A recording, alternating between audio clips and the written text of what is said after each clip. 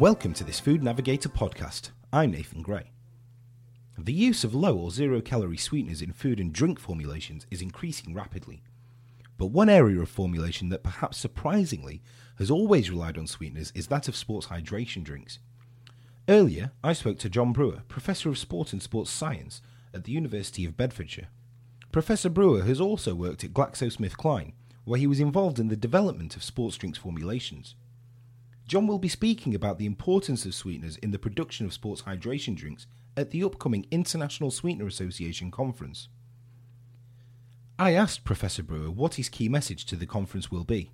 Sweeteners, I guess, are often more associated with, shall I say, recreational foods and products, and there has obviously been a lot of debate, and I'm the first to acknowledge the debate about the role, efficacy, safety and so on of sweeteners.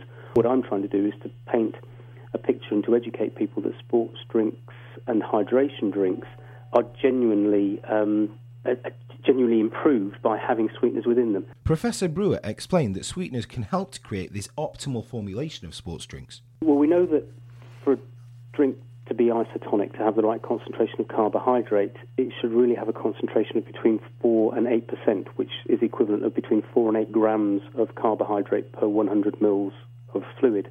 Now, if you had that purely with sugars, carbohydrate, then the taste would almost certainly be one that wasn't necessarily that palatable for many people. So you can, if you try to get the taste right, you'd probably have to have a higher sugar content, almost certainly. So if you put in a higher sugar content, then you immediately exceed that isotonic threshold, and the drink becomes what's known as hypertonic, more higher concentration, and therefore much slower to be absorbed from the stomach into the gut and from the gut into the bloodstream. So the sweeteners enable taste to be sustained and very importantly enable the carbohydrate content to sit within that limit of the 4 to 8% isotonic solution that is required for optimal fluid and energy absorption. Another key function of sports drinks is to provide fuel in the form of carbohydrates. But many consumers, especially those taking part in recreational sports, don't necessarily need that fuel. I asked John whether consumers can end up taking in more calories than they burn in this sort of scenario.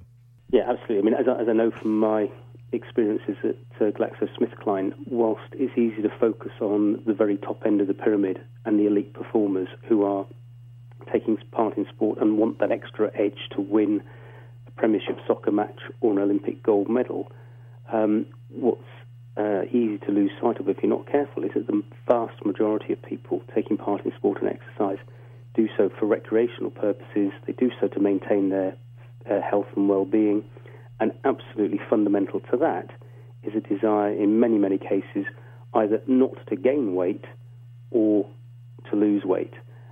But we also know that they need to stay hydrated. So the challenge is to find the best way of staying hydrated and not to consume calories that are going to start negating all of the calorie burning effects of taking part in exercise. And again, that's where sweeteners can really help, because they can ensure that the carbohydrate content is kept low, but the taste is sustained. I also asked Professor Brewer how much of a role sweeteners play in the taste of a sports drink. Those are the challenges. We also know that taste is important, that if you have products that taste good, there's been research undertaken that shows that you can get quite significant increases in fluid consumption when people have a better taste to whatever they're drinking. So all in all, the main challenges are hydration, taste, fuel where appropriate, and at the other end of the scale, weight loss and low-level calories where appropriate.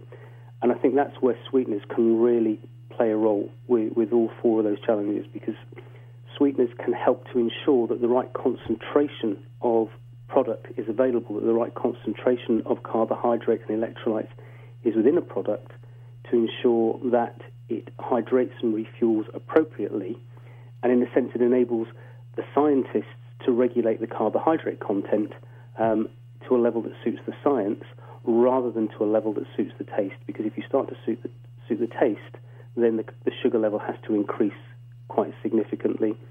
And at the same time, if you do that, you also increase the calorie content, so a sports drink becomes much less viable for people who want to lose weight when they're exercising. So sweeteners play an important role in creating the perfect balance of taste, fuel and hydration for sports drinks, in a way that would be almost impossible to achieve with other energy-dense sugars. My thanks to Professor John Brewer. For more information about the International Sweetener Association meeting, please click the link below in the text. This is Nathan Gray reporting for Food Navigator.